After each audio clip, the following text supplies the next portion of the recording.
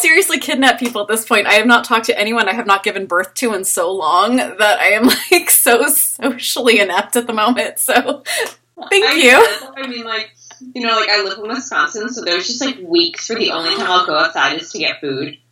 I can't even imagine that. Like, I live in, like, I'm not kidding you, I'm in California, and it was 77 degrees yesterday. Like, it was creepy hot. Like, I'm wearing this super lightweight, like, t-shirt, and we're hot.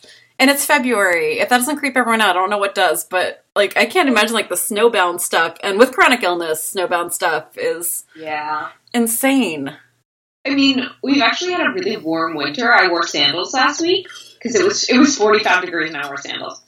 Okay, y'all in the Midwest have, like, I don't know, some sort of superpower that us little weaklings in California just, no. It's sunny. I was like, get the Birkenstocks. Oh my god. And today it's like 25 and sunny, and I'm like, this is good. My daughter's best friend is from Iowa, and she laughs at us over winter break. She's like, yeah, it's 50 degrees, right? That's shorts weather. I don't know what y'all are doing in your, like, jackets and scarves. Oh my god. So we were going to discuss infantilizing, which means, like, treating someone like a child with chronic illness, but I'm going to tangent. I can't help it. I'm so sorry. I'm so punch drunk. This is what 2 sick kids for 1 week will do to me. I have no brain cells. It's, it's one thing when you're trying to take care of yourself and keep your own doctor appointments steady, but when you're trying to, like, make health decisions for 2 other people and, like, yeah. So you're gonna have to carry me on this interview is basically what I was trying to come down to. Okay, I can do that. With the conversation, there we go. We can do this. I'm sure we have plenty to discuss. I mean, I was just gonna, like, start in with the lovely fact that whenever I'm in a wheelchair, everyone talks to my husband. Oh, yes. That's one of my favorites is, like, how's she doing? I'm sorry. Does she need help getting in the building? And you're like... I don't know where to begin with those comments. Like, do you want me to discuss that your building is not ADA compliant? Do you want me to discuss that I'm a person who can express myself? Like, so we could start there if you wanted to start with that, or we could start with anything. I mean, I definitely think we should talk about that, but I was thinking about, I knew we were going to have this conversation, so I was, like, kind of keeping a check personally of, like, how I was being treated in, like, public place. And I've had an issue at the local airport for years now that and it's a very small airport, so I know the staff, like, I kind of recognize them because I fly a lot. And every time I go through the body scanner, there's been multiple times where they say to me, are you at least 12 years old? Oh. And I'm like, I'm 26 years old. Why would a 12-year-old be wearing, like, leather pants and eyeliner? That's really weird. Okay, no, my child would do that if I had all had leather pants in the house. My 12-year-old would do that in a heartbeat. I'm not even playing. No trying to talk down what your experience is. I'm just saying 12-year-olds right now. There are some very stylish kids, right? Seriously, the ugly phase that I went through at 12 just does not exist in this Instagram world. I'm just throwing that out there. Yeah, my niece is pretty fantastic. So I go through the security, and I was like, this is, weird. So that always happens to me, and I kind of just laugh about it, but it also, like, really bothers me because it keeps happening. It happens at other airports. But so I was coming back from England a couple weeks ago, and I have 7 tattoos, but most of them aren't visible. But I just got I have visible ones on my arms now. Mm-hmm. Right, so I purposely was like, I'm going to see if they ask me. So I wore a t-shirt going through security, because I was like, all right, 12-year-olds don't have tattoos. Like, some badass ones might. Maybe, but, like, probably not. And sure enough, it did work. Okay. And, like, they didn't ask me that time, so I was like, yeah, I shouldn't have had to do that. It's also, like, concerning, because they asked me after I go through security, so I'm like, I already did the part that I needed parental consent for, and then you asked me if I can consent. That's concerning. It was very concerning. I've talked to one of the airports about it, and I was like, your security people need to check this sooner or something. But it was, like, an interesting way of thinking, all right, like, what are the signifiers that mark someone as older, as mark someone as, like, they can consent? right? So it's like the wheelchair makes that void for you, apparently. The wheelchair makes almost like at the airports is like I get like pretty much my yearly gynecological exam at the airport when I go through with my wheelchair. It's like I feel like I need to be asked out for dinner. Maybe like consent becomes a whole new thing. Like, and I mean, I know I'm being kind of funny about it, but it gets embarrassing, and it's like it's what are you gonna say? No, like right? Exactly. It's the ultimatum. It is, and it's public, and like I've had sexual assault issues, so it's really weird for me to be standing somewhere with someone's hand up my bra and I'm not kidding, like up my bra while people are like walking around while my child is watching, and like then they make you try. If you can stand at all, you have to stand. I make them put my canes through first while I'm sitting in the wheelchair, and then I can use my canes to stand, but it's really painful. And then they're like all over you, and I don't know what about being in a wheelchair having canes just signals you as you are obviously going to be a very big problem at the airport, but yeah, you're a threat, right? I mean, if anyone's like watching this, I could not look more like a soccer mom if I tried. I am basically a Disney version of a soccer mom, and right, like I can't do intimidating. I've tried, it does not work. That's so it's amazing, strange, right? Because like airports are so famous for profiling people. Yeah. But right, I never have security issues. But my dad is like big scary man. He has very tan skin. He looks a little bit Arab. He is always the first one pulled aside. Oh my god, it's always like they profile me. They're like, yeah, I got through with that. I once had. Well, you're 12, knife. so I had a steak knife in my backpack once because it fell out of my lunchbox. Oh my god! And it went through security, and they let me through with the knife. And I was like, you never should have done that. You should have pulled me aside. Like, that's not okay. So, like, why is the wheelchair user being profiled in this way? It's really intense. And they don't really ask a lot of questions. I'm probably the way I'm going to die is I'm going to say the wrong thing to the wrong person in a snarky way. So I'm, like, trying to make conversation because they're, like, really doing medical exams at that point. I mean, right? It's crazy. It's a very weird experience, and it is in a lot of ways like feeling like I'm a kid again because there's this figure of authority, and there's nothing I can say to that figure of authority, right, to get through where I need to go. It's kind of like you just have to play that game, and it's really awful. Like, it's a very strange, place to be when you're in your 40s to suddenly like not have any authority here. Right. And, like, no bodily autonomy. And I think we can go into that with medical procedures, too, because that's the ultimate in, like, pat on the head and be a good girl or be a good boy or be a good person and be a good child and sit still and just let this happen. It is. And I think part of it, too, that I'm thinking about now with you is, like, it's not just... it's not as easy as, if, people with chronic illness or especially people with, like, mental illness or mental disabilities or neurodivergent are seen as, like, an eternal child. Yeah. Or forever child, anyways.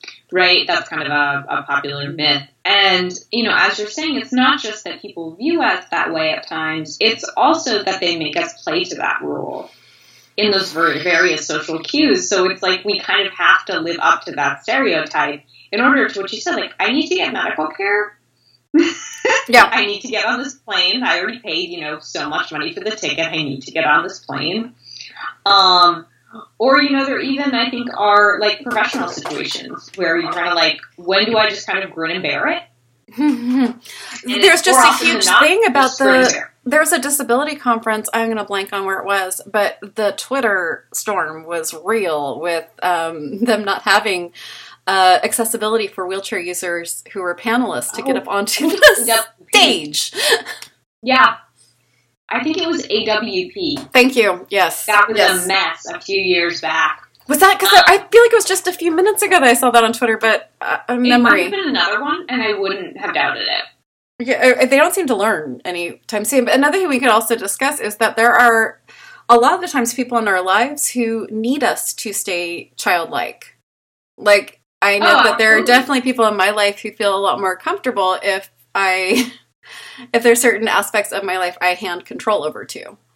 Oh, yeah. Like, I say to my friends and I say to my family, like, in a joking but also, like, serious way, why is it that all of my nicknames for me all have to do with my size? Oh. It's all like little. Like little is one of my like constant nicknames. Like various friend groups have called me that like throughout the years, and I'm just like, yeah, okay, I get it. Very funny, but I also have a million other qualities that are totally overlooked here, right? This is the one you're harping on. You make such a good highlight on, like, what are the qualifiers of, like, what do we see ourselves as, and how does that actually, you know, like, oh God, my poor brain, it's just chasing around an idea. It's the saddest thing to see the inside here. But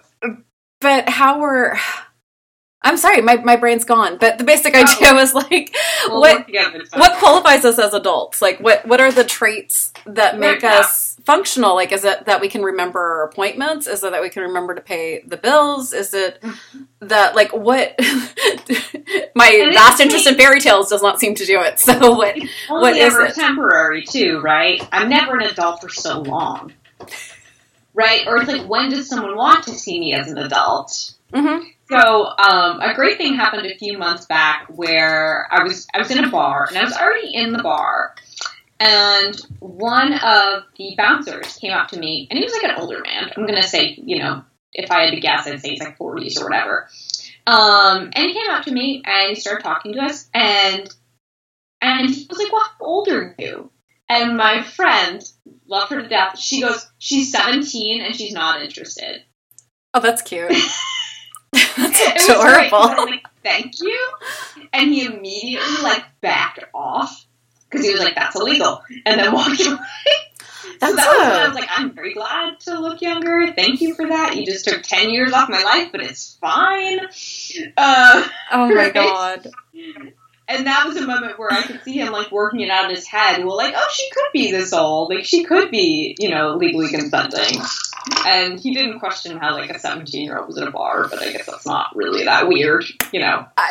I've lived a very boring life. I was not that interesting at 17. It can't be that weird, yeah. It's America. But it was just one of those funny moments where I was like, you would, you know, like to see me as older than I look right now. Or like, what, if someone wants to put responsibility on you at work, or you're not a child. You are a laborer. You are paid. You are an adult. My oldest just became a legal adult and is working full time, but there's a very clear division, especially here in the United States, between people who are hired for their abilities and then the people who are hired for their physical presence. And if you're sick and you're hired for your physical presence, they don't care. You have to be at work, even if you have surgery, even if you need to have surgery, you cannot take a day off. Like, it's, we just got away from that topic, but it's very interesting to see how different it is. Yeah, that is a great point. It's like you're totally just kind of reduced to being that body. Yeah, that's we can absolutely go with what it's like when your body is not functioning, and and no one can see that, or it just doesn't even register. No, and going to the infantilizing and the childlikeness, it's one of the biggest reality slams in my face was I worked from the time I was 13. I've always been independent, and to go to a very different role as I got sick and had to go on disability. And then this one thing that was always like defining to me, if that's adult, that's responsibility. I didn't have it anymore. I don't have a job. I don't bring income home to my family. And it's got to be one of the biggest like head trips for me is that one big aspect of adulting I don't have anymore. Yeah. Yeah, I can absolutely see that. I'm trying to think now of not only when people label me as an adult, but when I feel like the most like an adult. And, you know, really, like, one of the biggest shifts for me has been I always relied on someone to bring me to doctor's appointments. And in the last couple of years, I don't want to go with anyone. So if I can, I will just go alone. I'll take an Uber, I'll take a bus, I don't care. Because I just, you know, having someone waiting for me outside, having someone, you know, ask me about my test results, you know, my mother would always try to come in the room with me and I would be like, no. Can I just do this one part, please? You know, the part about my entire bodily history. And oh yeah, Right? And, like, going to the doctors is already totally infantilizing, already, you know, taking away everything you got. So for me, that's been, like, the one thing where I'm like, look it, I'm such an adult, I can take care of myself. I'm so jealous right now. I have to have someone drive me to all of my doctor's appointments, and it's always my mom. And to like, it's really screwed up our dynamic as far as like, I am a 40-something-year-old adult, and I've raised kids. I've run businesses. Yeah. Like, I've lived. I feel like I've gone through all the steps, and all of a sudden I'm down to being 16, having the same like run through circular conversations on, did I do this? Well, shouldn't I have done that? And wouldn't that have made it? Like, it's this constant justification of, also justification of mood. Like, someone's doing me a favor, so I better be sing for my supper. Exactly, right? And you're like, you're at the doctor's, you're pissed off, you probably just experienced some ableism, you don't want to be there most of the time. I mean, if I'm there, I don't go, because my insurance is so awful. Financially, I can't do it anymore. The only thing I go for is to relocate a bone I can't relocate myself. So I'm in agony. And I was trying to Uber because I couldn't get a ride, and the Uber cost would have been $80. And I was like, I can just take extra painkillers, I'll deal. Absolutely. Yeah. And that's, I think that's the other thing, though, is that, well, I was just going to say, because Uber has, like, their wheelchair accessibility thing, but it is not their cheapest option. So you, like, which seems against ADA. Like, if you have a theater ticket in your wheelchair, they give you the cheapest price, and they give you a seat that you can see from. And, like, it seems really weird that Uber is able to skirt that and still charge more instead of subsidizing this. Like, I don't think that the driver should have to carry this burden, but Uber is a multi-billion-dollar company that should be subsidizing this. Yeah, it needs to be controlled or regulated in some ways. I mean, the Uber surcharges in general are terrible. Mm-hmm. The other night, it was lightly snowing in Wisconsin, where it snows all the time. And usually with a $12 Uber ride from the airport to my house, it was $12, was $60. Oh my God. And you live in Wisconsin, you can't drive in this much snow. And it was just like, but what they were capitalizing on was, it's a little bit icy, people aren't going to want to walk, let's surcharge. Okay, but and then what about the people who are using canes or walking aids, or who are unstable on their feet, and like... Right. This is not even accounted for, right? The people that would regularly need even more support at that time. I have so many issues with Uber. Many. Yeah. But I was just looking at today. The Mighty just put out an article, and I'm going to go on another tangent, but I just kind of feel like it's important. They put out an article today with a young person who uses a wheelchair. I'm guessing she was mentioning pounds, so I'm guessing somewhere in England. But there was no accessibility to her classes. And I just did an interview with someone who had to use a wheelchair, and she's a teacher, and she's like, the accessibility is impossible for me. I don't know how the students are doing it. And it's like, we keep talking, especially in this country, about for the kids, save the kids. Like, everything is like trotting these children out, and then we're refusing to create accessible spaces where people who are disabled can get an education. College campuses are some of the worst. We're going to, my littlest, I know this is awful, I called her that for so long, I don't know how to not. After you just said that, I'm going to work on a new nickname. I will work on this. The funny thing is, she's almost taller than I am now, so I've got to really work on a new one. She wants to go to Oxford, so we're visiting the campus, and I was like, okay, what do I do with my wheelchair? And everyone I've talked to is like, you are screwed. I went to Oxford. You did? Oh my God, we got to talk after this. Yeah. But I'm like, so what do disabled people who go to Oxford do? Like, how do you get to your classes? How do you, like... We've definitely done interviews on this campus, on this show, with people who are students who are like, I've had to leave college because there was no access and no understanding of my situation. I mean, there might be, like, honestly, I mean, like, it's a, huge group of colleges. I think 38 colleges. Yep. We're putting together our plans. We're going there very, very soon. Yeah. I want to say that, honestly, like, just thinking, I think there's usually, like, one more modern or newer building per each college, where I'm guessing, I don't know how they would coordinate to have, like, all of their classes in there. But there's also just the issue that many times, because it's such a green space, there's times where there's, like, not footpaths, or the footpaths are just covered in mud, and, like, sometimes you just have to walk on the grass to get to your classes, or you have to go all the way around the entire building. And good luck without a power wheelchair. Good luck with a power wheelchair, but without, oh my God. And everything has, like, a fob access, and it's just, like, very inconvenient. Like, there's just, I know it's just, like, a safety thing to get onto each campus, but it's also very inconvenient for, like, an able person. Like, I don't have mobility issues, and I had trouble just getting around. It just took forever. And I did not, I don't remember seeing, like, any accessible bathrooms, so I would contact before and find out about that. Yeah, we're definitely going to have some planning. I mean, I'm very lucky that I'm what's called an ambulatory wheelchair user, which means that the majority of my wheelchair use is to keep me safe, because my heart rate changes, I faint, I dislocate any bone at any time. So a lot of it is, so what we're planning on is just tons of painkillers, and I use my canes, so I use those a lot too.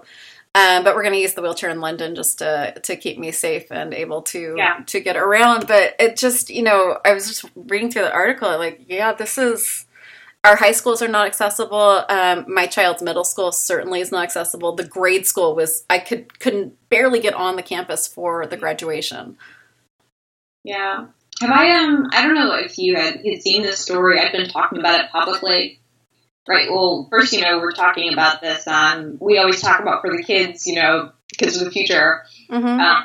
And in childhood studies, there's been a long kind of interrogation of that question of kids of the future, but it's a certain kid, right? It's a white, affluent, able-bodied, heterosexual kid. Like, that's the image of the future that we're working towards here. That's who we're doing it for, and the rest are left in the dust. Even that is, like, questionable. I think that there's this mythology of, and even down to how we create our laws, like just watching the laws go through and where I live is very much under the assumption that children have adults who have their best interest at heart. And that's even for affluent children is not always true. I mean, you remember, like, you're of an age where you probably went through financial aid recently, and I remember being shocked that my parents, even though I was an adult, my parents' income decided my financial aid. I was like, well, what if my parents disowned me? Like, they didn't, but what if they did? It was. And you do. Yeah, it was very strange to realize just how we create this mythology of every child has someone who's, in charge of them, who has their best absolute interest at heart. And so we create laws that are based on that idea and policies on that idea. It's very wrong. Very much like, it reminds me of two things. It reminds me, one, of the pro-choice slogan that's like, you want to save kids until they're born. And you don't want to deal with them anymore. Like, that's the government we're setting up. And it also reminds me of, what was it you had just said? I think my name's Monica. That's as far as my brain goes today. Yeah, you were absolutely right. There was something, too, about disability there. That'll come back to me. I mean, one thing I do want to just say is I used to work in very affluent areas. I was a nanny in affluent areas that's how I put myself through school. And some of the gravest amount of child abuse I saw was in those communities. Not to say if you're rich, you're a bad parent. All I'm saying is in those communities of incredible levels of wealth, the amount of what would be called child abandonment anywhere else was common and extreme. And it's just interesting how we all do that. But as far as us being disabled and patted on the head, I'm really stuck between that I need more of it and I hate it. Because, I'm just trying to explain to, when I'm trying to work with someone who needs to help me, it's like, okay, I understand you're doing everything you can here, and I'm not getting it. Like, my brain goes into a rabid hamster trying to eat its own tail, and I don't know what anyone's saying anymore. And trying to explain to someone, okay, you're going to have to break this down like I'm an idiot. You have to, take this all the way down for me. Yeah. Like, don't assume anything about my intelligence level right now because I don't have one. It's 3 o'clock p.m. and I haven't had my painkillers yet. I don't have anything for you. Yeah. Please talk down to me. And then I hate it when people talk down to me. It is such an awful... Right. I'm the same way. Like, I just sometimes am very sensitive to sounds. I'm like, I need sunglasses. I need big headphones. I need you to get away from me for all day. And then people will come over. Oh, are you okay? Do you need to go outside? Yeah, just please. Like, I will tell you. I can communicate those needs. Don't communicate them for me. So it is that hard balance. And what made me think of this, I think this is an understated connection between both kids and disabled people, is that there is both the assumption that I think we take kids for granted a lot. Mm-hmm. And I think that gets into the abuse issue, especially, the more I, associate with my niece and nephew, the more I realize how smart they are, how much we need to believe them more, right? They're always kind of just considered lesser. And I think it is built on that myth, the same with disabled people. Oh, someone's taking care of them. Yeah. That's like when people are like, why do we need the ADA? You could just be nice to disabled people, which is a serious argument that happens. Oh, can we just discuss really quickly my favorite, the libertarian argument? If they're not treating you nicely, just don't use them, and that will just, let the market correct itself. It's like, that doesn't work. I will never be able to get groceries. I will never be able to get to a doctor or a hospital. Like, there are some things that we just have to decide. I wait 6 months for one doctor. Mm-hmm. I'm going to die if I have to wait another 6 months.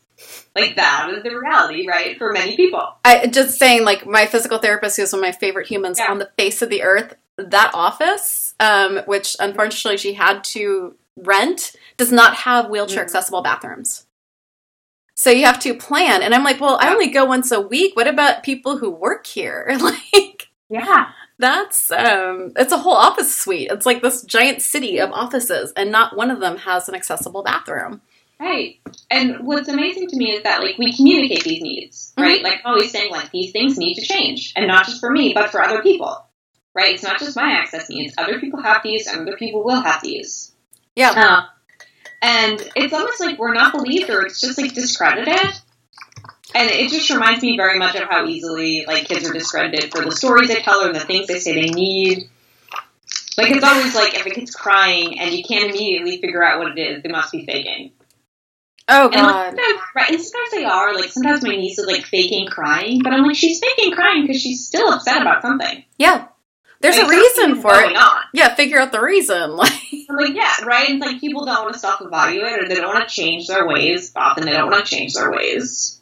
Or there's nothing that can be done. I mean, we're dealing with a kid here who, there was definitely something going on at home, but it was like, if we call facilities, that kid gets removed and put into a foster system that might be way worse. So it's like, it's the same thing with, like, there's a lot going on here where it's like, there's problems, but we as a society have not decided to solve them. And a lot of the problems we have are so much bigger than what a person can do. Right. Our government was supposed to step in and protect. Like, there are definitely things that the government was supposed to be in charge of and to handle because it's too much for one person. There's no legal way to handle these things.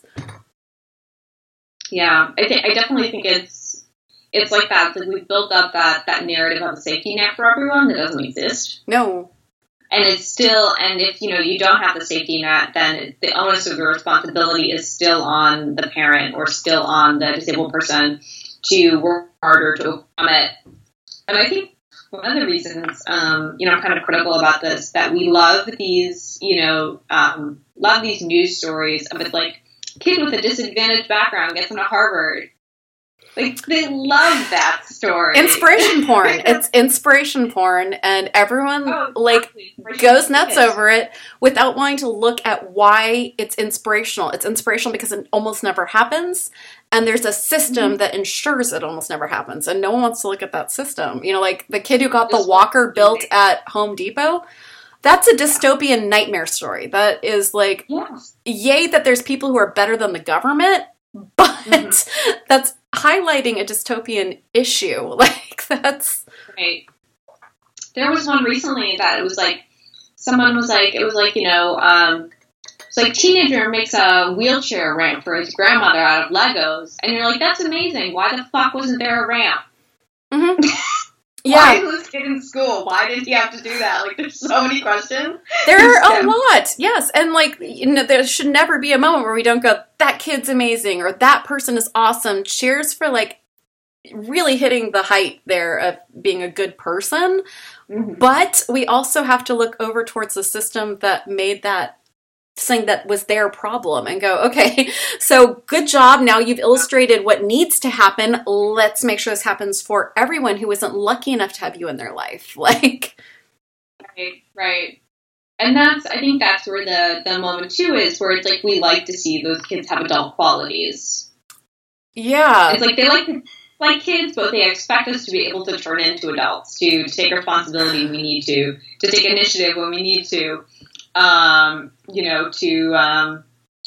Thinking of other things, like, even to, like, apply to things. I have a lot of students come up to me, and they're, in undergrad students, so they're, like, 20, and some of them are thinking about grad school, and they're like, how do you apply for grad school? And I'm like, did you go to, like, the advising office? And they're like, yeah, they didn't help me, because they're so swamped, right? It's, like, such an underfunded office. They can't help, 40,000 kids or whatever. So they come to me, and then I help them, and they're like, how do people apply to grad school? And I'm like, most people have zero help, and they totally do it themselves. And it's because, like, by the time you're 22, 21, you should have been able to figure this out. Well, I'll throw in applying for disability. If there's ever a more psychotic process that you have to be on your game and healthy and together and adult, it's applying for disability. Like, that is one of the most insane experiences I've ever gone through.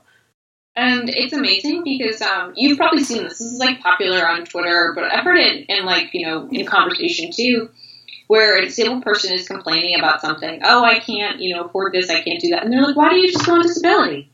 Yeah, because that's just easy. No problem. It can take people between 1 month, 3 years to get approved. And they might wait 3 years and not get approved. There's also that you can't earn money during that time. Yeah. So if you are not privileged, if you don't have a support network, I know someone who's homeless because of this. Like, yeah. And then a lot of people have to hire lawyers, which don't know how anyone affords that. I didn't have to. I was tremendously lucky that one of my disorders was on the list, which basically just was like, okay. Right. Done here. So I was fundamentally lucky and privileged, and I still couldn't have any money coming in, I think, for 9 months. So that really screwed up our finances. But I was one of the privileged, fortunate people. Like, but it is an insane process where you're like, I'm proving to you I physically and emotionally and mentally cannot work. I cannot do it. But you're asking me to do almost 30 to 40 hours of work a week to get my case together. So I have to be on this huge game to prove to you that I'm adult enough to get this together. Otherwise, I'm obviously faking and not doing the right thing. But I'm also proving to you I'm not capable of working. It's one of the craziest experiences. There's whoever designed this obviously does not understand disability or people. No, it's not performance. And I mean, it's like this with so many government application processes where I'm like, you'd have to take a class to learn how to do this right. Yeah, the bureaucracy is real. I just pulling together our taxes is insane. Citizenship is, oh my God. Any of you who are going through citizenship, I bow down to you. You brave, amazing people going through one of the worst systems I've ever heard of. Compassion. Yeah. The fact that almost none of us could pass that test who were born here should say a lot. No. And not to mention, they don't have translators at every single office, right? These offices are underfunded. I've had students that have had to become, extremely proficient and fluent in English extremely fast just so they could translate for their parents so they could become citizens. I mean, so these kids are taking a second job just to do that. Right? And then, let's move this over to disability towards people who are deaf, who are blind, who have to have, so much of their world filtered through another person to get the input that they need. I am not deaf, I am not blind. So please, if you have more to add to that conversation, just send me an email, because I really want more voices on this. But it's just, I don't like anything filtered for me. I want to experience as much as I can firsthand. So I can only imagine that would be frustrating, at least for what I would feel. Yeah, I'm even thinking, like, imagine you, did you have an interview for disability? Yes. Well, they tried to fob me off to a phone interview. Oh, wow. Okay. Which they're like, no, it's the same exact, it's video, it's totally fine. And then someone told me, do not do that. Do not make them see you. So I refused and made them do the appointment anyway. And then I found out, like, and I was barely sitting up. Like, I was in so much pain. I was crying. And the lady was like, didn't even have the right folder in front of her. I figured that out like about 20 minutes in, and she had no idea what I was dealing with. She was just like writing out things, and at the end, and she's like, okay, I'm all done. I'm like, how about we just go over really quick what my day is? Can you give me 10 minutes and we'll just go through from morning to night, and I'm just going to explain what all of these things are that happen, and you just write that down. Okay, can we do that? And she's like, yeah, I guess so. When I got to noon, she had her mouth open. Her eyes were like dinner plates. She's like, okay, I had no idea.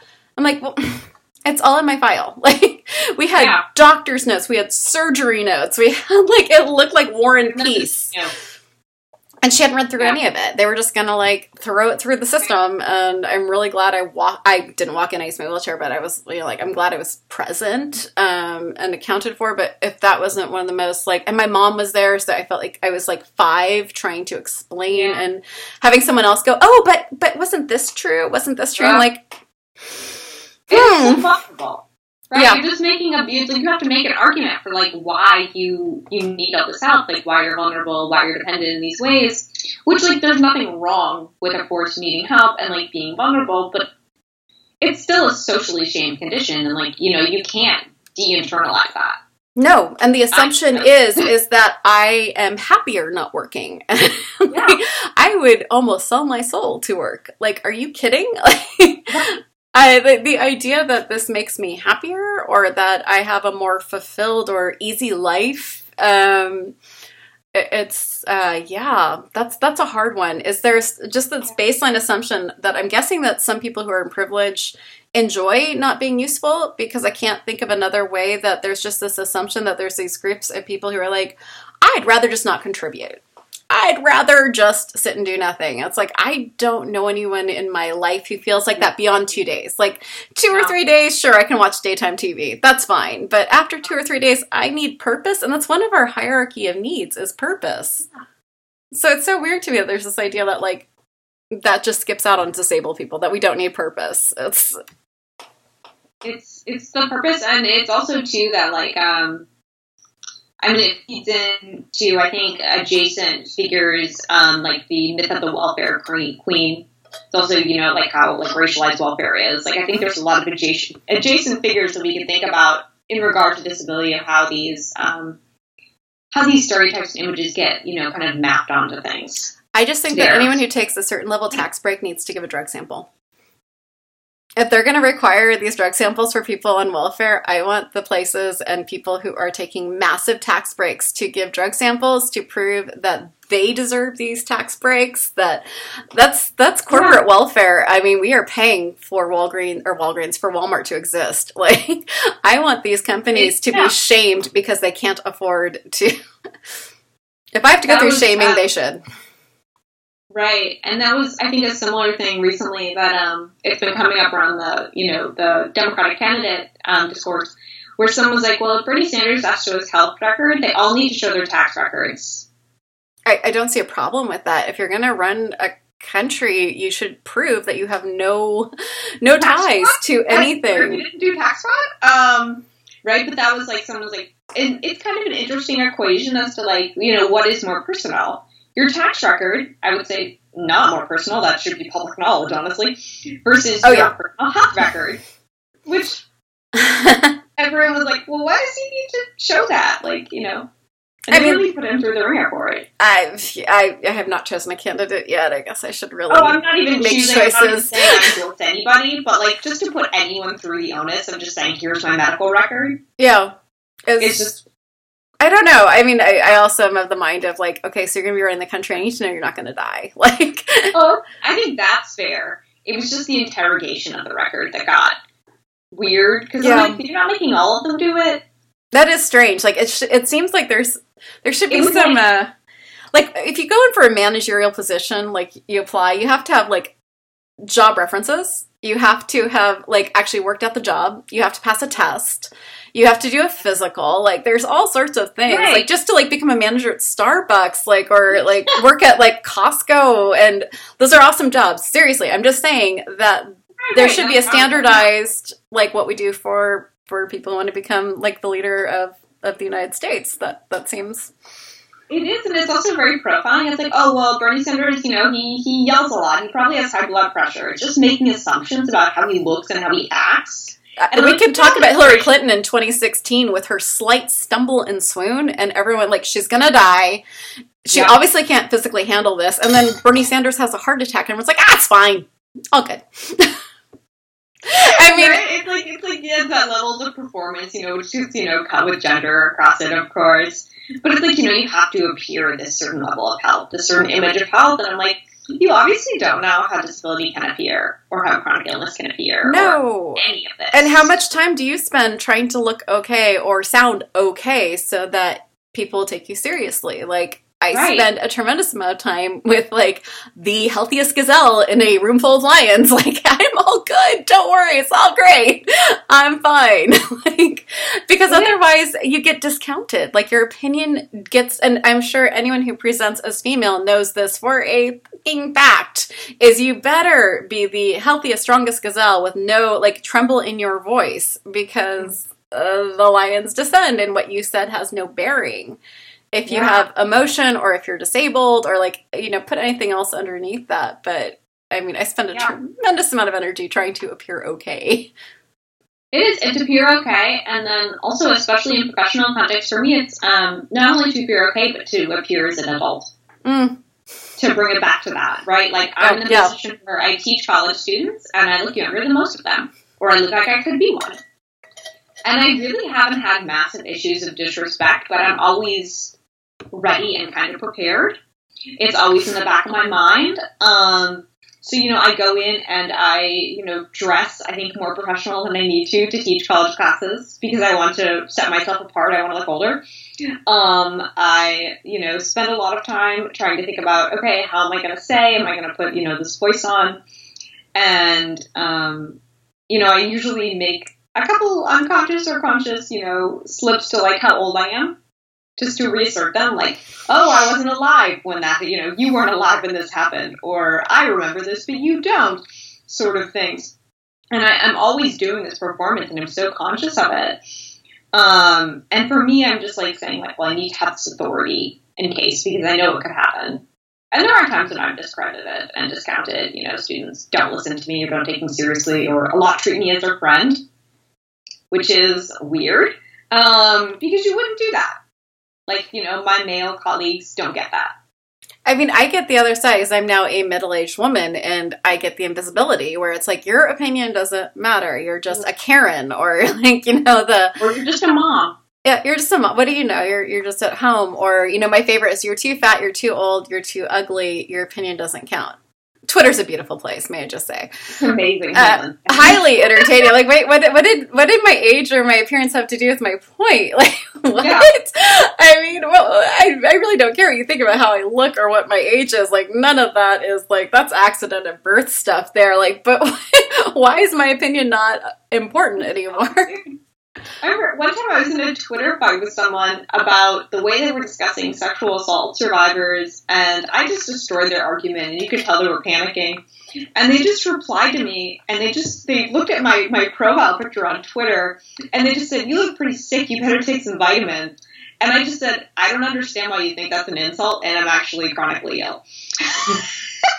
And everyone on Twitter was like, "Yeah, that's not an insult." A nice try, though. I mean, like, right? Not sure what you're going for, but panic response. You didn't insult me. You just stated a fact. I probably could take some more vitamins. I'm pretty sick. You want to pay for them? I mean, those vitamins are expensive and not covered, so. And also, like, I'm like, a vitamin is not going to fix these chronic illnesses. Trust me. Okay, well, let's talk about that for just a second, because we're, you know, infantilizing, and but I cannot tell you how many people have felt like they need a voice in my healthcare. Like, you shouldn't drink wine. You shouldn't eat sugar. Why aren't you taking this CBD mixture, which oddly costs $500 a month? I'm not kidding. But like, yeah, right. Like, I mean, I haven't been this physically public to people's opinions since I was pregnant or I was a child. But all of a sudden, everyone has like an opinion on how I should be living, eating, exercising, because yoga is a great idea if you dislocate, by the way. Fantastic plan. Especially hot yoga. Yeah. I will absolutely sweat out all those toxins and be better by the end of the class. No problem. Not to say if you're EDS that yoga works for you. If that does, cheers. Salute. Yeah. Awesome. I need an ambulance. Seriously, I did when I took a yoga class. It was not, I mean, sculpture. It was no longer fitness. But yeah, that's definitely a thing where it's always, why are you doing this? Like, everyone becomes like your mom or something like that, or it's kind of assumed, like, I think it speaks to like disabled people as the kind of the charity of the society, right? So people think they're doing like a good thing too when they tell you that, like, oh, I really care about you. So like, there's one time my friend texted me at like 3 a.m. and I replied because I was awake, and they go, why aren't you sleeping? And I was like, you just texted me at the same time. Like, what are you talking about? Also, none of your business, right? None of your business. And I was like, what? And she's like, you have work in the morning. And I was like, so do you. Like, thanks, Mom. I need sleep all the time. Like, this, I do, but like I mean, I think we're getting to, like, the whole point of all of this, which is the dichotomy of needing to be treated in a special way and also being insulted by being treated differently. And that is that our autonomy is what's important. What we say we need or want needs to be the end of that. Right. It can't be someone else's, someone else can, like, lovingly try, I don't know, whatevs. If you want to, like, lovingly try to tell me what to do, I wish you the best. But if I tell you it doesn't work for me, that needs to be the end of that discussion. Like, it's hard too, because I think it matters on what figure. Like, if I say that to my friends, I think they're better understanding of that. They'll know to back off. But if I say it to my parents, it immediately turns into, I'm a mom, I can do whatever I want. I never stop being a parent. And I'm just like, yeah, but no. If you really don't know my body. Like, I was trying to tell my parents eventually when I started therapy for the first time. I was like, yeah, I'm going to go to therapy. And they were like, oh, you don't need that, blah, blah, blah. And I was like, I just told you something. I didn't have to tell you that. I'm going to do it. I think it would help. That's the end of the story there. Yeah. That's it. That's the end of it. I mean, I think, like, parenting has changed this last generation or so of, like, understanding a child's autonomy. At least that's, like, starting to be a discussion, which I did not grow up with that. No, I'm not experiencing that. Yeah, I'm way older than you are, and I certainly did not have that in the 70s or 80s or 90s when I was growing up with my parents, where, like, I had autonomy. And that was, like, one of my biggest things that I promised myself I would keep in my head with my kids was their autonomy. They're not an extension of me. If they're telling me that something hurts, I take that as fact. If they tell me that they are depressed, that is fact, and we will handle it from there. But, like, yeah, I'm not smarter than they are about what's going on in their heads or their bodies. Like, that's... I wonder if this is also this growing, the growing recognition of child autonomy also kind of speaks to what we said earlier. It's like kids are becoming, like, adults faster. Or at least, taking on the appearance of adults, like through social media and stuff like that. Like, I'm amazed at the things my niece, says to me about, like, she was 9 and she, like, wanted a bra and stuff like this. Or she has, like, social media accounts I don't even have, which is weird to me. And, right, she's texting her friends when she was, like, 8. And I was just like, what? I didn't even have a phone until I was 16. Right, so as these kids kind of take on these more adult roles earlier, it might also kind of force parents to reckon with this. Because there's also the argument, which I'm sure you're familiar with, like, if you, push your kid too hard, they'll rebel against you. They won't trust you. You try to control too much, like finding that balance. I am not a parenting expert. I've just, the only expertise I've had is I've done it for 19 years, so that's kind of... That's all I've got. Yeah. Sorry, my brain just went on to stop as I was just, like, running through, like, all of the stuff with kids. But I remember being a kid and, like, no one knew what I had. It took till I was 36 to get diagnosed, which is insane because everyone's like, you're too young to be sick. You're too young to feel like this. There's no way you could be in this much pain. You wouldn't be functioning. And then you find out later that, pain is actually a scalable thing. You get used to things. So yes, I was dislocating all the time back then. I was in agony. It's just, what else do you do? Like, I just didn't know how to express. And if you are, especially when you're younger, I mean, I remember, having symptoms of depression when I was very younger, and I don't recognize them until now. Because I have no idea what's going on. I just thought, maybe this is normal. Maybe my body's changing. All of these things. And I, didn't communicate them because there wasn't a kind of culture where it said, like, you should communicate your needs. Yeah. Or that you even could. Right? Even when I went to doctors, it was like, oh, I'm growing, you're a kid, it's fine. And I'm like, could you just check this out, though? Like, I don't think I should be feeling this way. I mean, I also had PTSD from sexual assault, and so, like, having doctors, like, tell me to just sit down and be quiet, or even, like, in school, like, just going in for tutoring with a male tutor who's lovely. Like, he was one of the nicest teachers who was giving up his time, and I couldn't handle it. I would have panic attacks in his classroom, and I was like... It was just very different on what... I just was desperate for someone else to live in my brain for a day so that someone else could express what this was actually like. Because I couldn't imagine anyone else was going through these things. Which my smallest talks about all the time is like, why don't people talk about how abnormal their insides are? Like, why don't they talk about how abnormal their thoughts are? Because I feel so isolated. I feel so lonely and scared. I'm like, it's literally why I'm doing this podcast. Like, it's exactly why. There's so many things. What? Right. Yeah. Like why? Right. Yeah. Yeah. So the smallest wants to become a therapist because 12 was like, you're be an amazing therapist. That kid is. We had a friend who was going through a divorce who was staying with us, and I had to go to the bathroom, and I come back out, and everything I was planning on saying, I come out and like, I think she was like 9 at the time, and was like basically doing an entire therapy session with this person. It was unreal. Yeah. The future. Come on, this generation is like some of the most aware, alert, and compassionate. I know there's still bullies. I know there's still like huge problems. There always can be, yeah. But I have to say, like, we weren't like my class, and we were in the Bay Area enclave of like liberalism, and we didn't have this stuff going. Like, there is like, I don't know. I'm really hopeful about this generation. There's a lot I love about it. I mean, like I said, I teach, the youngest I've ever taught, I think, is like a 17-year-old or something like that. Like, college freshmen come in, they're 17, 18, 19, or whatever like that. Oh my God, that hurts. And jeez, that's so young. I'm, like, blown away every time. My expectations are always, like, I'm going to have to do all this unpacking. I'm going to have to, make them realize, like, yes, ableism is a problem, all this stuff.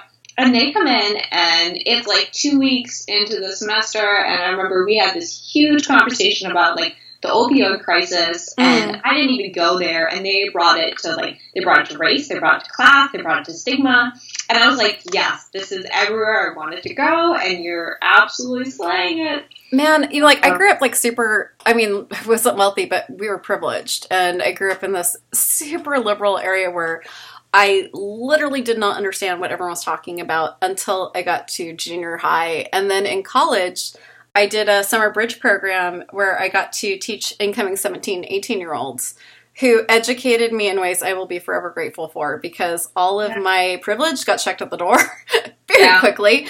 And all of the things I was like, oh, but, this, it can be bad, but you can just rise above. And then talking to them, I'm like, No, you can't. Something has to change. Like, it was such an incredible eye-opening experience. I'm deeply grateful to those students for being patiently talking me through and just learning from them. But I wish that more people would do that for disabled people, like listen to what our actual experiences are without diminishing them. Like, oh, but you could just go to school online. That's an option, right? You don't have to go to a campus. Why don't you just, like those words just without being a part of the community, whatever community you're talking about, if you are not a part of that community, the word just needs to be removed. Like, you can't. Right. And I love that you brought us there, because we were talking about our education experiences, And I was thinking about, like, you know, how different the world would be, oh my gosh, if everyone had considered they have just as much to learn from younger people or from disabled people as we do to teach them. And I think it speaks to this kind of linear idea of how knowledge develops, which is just experience over time, right? So it's like, I'm older, I must know more. So I always get in fights with people, right? Like, I have a background in research expertise in military technology. That is one of my research areas. I spent a lot of time thinking about that. Years of research. People still like to get in arguments with me just because they're older. It's like they have, like, no research experience in this. They weren't in the army. Like, they weren't in the military. None of that. And I'm like, you're literally just basing this off you've been on the planet longer. And Twitter is such a dumpster fire. I mean, Twitter is such a... Same thing with disability, where you're like, why would you be an expert on the condition I live with? Mm-hmm. No, like, arguing with people on opioids is probably one of my least favorite experiences. It's one of the most frustrating experiences, and that's why I do videos every once in a while. This is my day without opioids, and I lasted 5 hours. That was it. Couldn't do it. So I did another video on this is my day with opioids, because I want people to understand that there's the majority of us on opioids, we are just doing the regular stuff. Like, we are just trying to get up and feed our pets, feed our kids, like, or, you know, just do basics, sit and, like, type out an email. None of this is possible without my opioids. I can't do any of it without, like, I curl up in bed and cry. That's it. Like, that's all. I have no personality without it. So it's like, it's just really important to, like, have that discussion with the community, as exhausting as that is, because a lot of the community is like, you're on opioids, you're obviously a drug addict, you obviously are this. And then there's all of the misinformation of what drug addict is and what that could mean or what it could be. There's all this judgment around something that is such a medical issue that is being treated morally instead of medically and scientifically. It's any sort of dependence translates to an addiction. And the second you have an addiction, it's like you're villainized.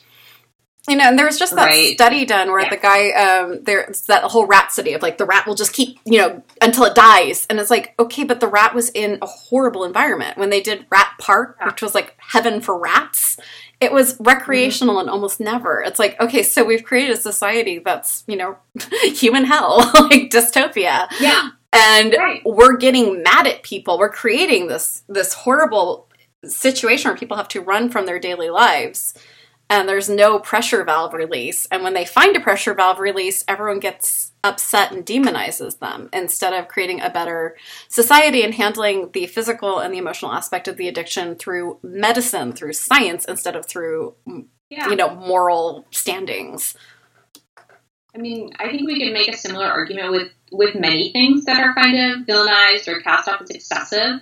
So I'm thinking about the arguments is like, you know, why do you spend so much time online? Why are you such a social media addict? And I'm like, is it me, or is it the fact that I live in hell and I need an escape from that? Like, did you ever get that? Right? So it's often, they do this too with youth a lot too. It's like, oh, my kid just sits on the internet all day. And I'm like, yeah, that's because they can't be gay anywhere else in the world. And they finally found acceptance online. Oh my God, yes. And, you know, going back to, like, how hard it is to be a kid, they basically go into a, you know, if they're in a regular school, they're going into a place where being hit, being bullied, all the things that someone would be arrested for or thrown into HR for major training for if you were in a job is considered expected. And then they have a different boss, i.e. teacher, every hour and constant changing social situations and everything. If you think about how, like, stressful it is to move departments, remember what it's like when you move departments every hour. Like, this is stressful, and they don't have a pressure release valve that anyone's agreed to as acceptable. So the thing that they find to just zone out, like, you know what we all do when we get home from, like, stress, everyone gets mad at them for doing. Right. Now, that stuff drives me up a wall and back down again. Like, everyone gets mad at me because I do allow my kids to be on the internet quite a bit. I allow tablet use a lot. But what my kid is doing is creating a graphic novel and animations and reading webtoons, which, thank you so much, my youngest, because I am addicted to webtoons. That has become a problem. Oh, those are really good. But yeah, it's amazing how we we take those comforts away. That immense kind of regulation, which I think we can see also in disabled life, where, you know, even if our bodies are unpredictable, a lot of them have these kind of these routines, right? I have to do these things every single day. Like, there's a hashtag right now on Twitter about like crib ritual. No way, I've got to check that out. Right? It's like, yeah, like what do you need to do every day to like keep in check? So whereas kids are kind of forced into this like regulation of like, you know, you go to school, you have to eat lunch at like 11 in the morning, and lunch is like chocolate milk and pizza because everyone eats that at 11 in the morning. And then, right? And then you have to go through your day, you know, you have science for 40 minutes, math for 40 minutes, you know, etc. So they're forced into that, and they never really get a chance to break out of that. Right? Or have their medications. They can't have their medications on them. So you have to hope that you're... Right. Yeah. Like, just with PE, like, can they run? Maybe they can't. Maybe they need their inhaler. Well, they can't have their inhaler with them. So you have to hope that the PE teacher is nice enough to let them go to the office and get their inhaler. Otherwise, you will hear the news story at least once or twice a year of a kid dying because they were not taken seriously. Which, you know, guess how many of us with chronic illness die because we don't get taken seriously. And I think, like, that's a part of it, right? Like, if you have chronic illness, you know what you need every day. Yeah. You know you need to follow, like, you know, I'm going to call it our crib ritual. You need to follow that. And I'm thinking, too, of, you know, those people say things like, oh, why don't you just come to this event? Why don't you take night classes? And I'm like, you don't understand. My body has a routine, and if I don't follow it, my body doesn't work. Right? Like, you know, like when people are like, oh, you know, could I just come over? Could I just do something? Like, no. Right? I'm just like, no, you can't do that. You know, I spontaneity, like, that doesn't work for me. Like, yeah, just the, I was reading this women's magazine. I still hate that they're called women's magazines. It's like, but there's, you know, 20-minute recipes. I'm in. Like, tell me how to make dinner in an Instapot in 20 minutes. I'll deal with the rest of the BS. But it was like straight out of 1962. And it was like, do you want to have a house organized enough that if a neighbor stops by, it's not a big deal? And like, the neighbor stops by and they didn't bring their own cleaning supplies to clean my house. They've got jack shit to say about my house. Like, yeah, no. Yeah. But when I go into the pain clinic, I can't tell if it's being treated like a child or being treated like a drug addict, but it's pretty close on both ways. And my pain clinic is pretty awesome, but I get drug tested. I've never tested positive for anything, ever. And they've tested me every 2 times for 5 years. And they still test me. Wow. Every 2 times, and my insurance won't cover it, and it's a $600 test. And then there's just all these questions that's like, okay, I'm not supposed to drink wine. It's like, but a glass a week will not interact that badly with, like, there's no understanding of, like, I'm an adult, I can moderate. You know, if I didn't moderate, you take a test every few weeks to see that I'm not moderating. Like, it's just this crazy thing. And also, if you don't. And if you don't, that's your choice. It's your body. Yeah, and with this crisis of freak out, it's no longer my body. Yeah. Now, I am subject to a lot of discussion and having to prove myself over and over and over again, very expensively. And again, it's another drive that has to be made 45 minutes each way. I do, and I'm thinking about all the stories now you hear. Like, so many people don't know you have the right to ignore a doctor's orders. So many people just don't even consider that, like, being an option, right? It's just do what the doctor says or else. Even though doctors have given me bad orders before. Unless you're doing opioids, in which case, if you are not following doctor's orders, they can put you on a list and you'll be removed from opioids. But you're right, like, you can go AMA. Yeah, there's consequences, but you can go AMA. Right, and, like, that's the slippery line, too. Like, doctors have this power over us. It's like, you know, it's like there's no negotiation, there's no arguing, there's no listening to any kind of differences or whatnot. No, and if you bring in your own research, you're listening to Dr. Google, and, like, my medical degree means more than your research. It's like, how many hours did you spend on my disorder? Like, in your school. Or how many times have you lived with it? Yeah. I live with it. If you tell me this helps and it doesn't help, I'm not going to do it. Yeah. And That's then, right? if you're living in a metropolitan area, you can at least switch doctors. If you're, let's go with endometriosis for 1 second, because I think this is probably one of the biggest underlying cases for this being treated like a child with your chronic illness. Many people don't know that doctors will often refuse. And by often, I mean, I've never heard of anyone of any of my friends or research that has not been denied at least once or twice for a hysterectomy. So people with uteruses who have endometriosis, they often get denied without a man's signature, or that they've had a certain amount of children, or that they're over 40. They're just made to suffer because of some possible child that they may or may not want in the future. They're not old enough to make their own choices on their health, or somebody just wants to have a hysterectomy and make their own childbearing decisions. That's just not allowed for someone who has a uterus. I did. And I read something about this recently where a woman was trying to get a hysterectomy, and I don't think she didn't have endometriosis, but she goes and she went to the clinic or whatnot, and they said, you need your husband's signature. And she said, is that the law? And they said, no, but it's their policy. Yeah. And I'm like, well, that's pretty much the law. I'm not going to get it if not.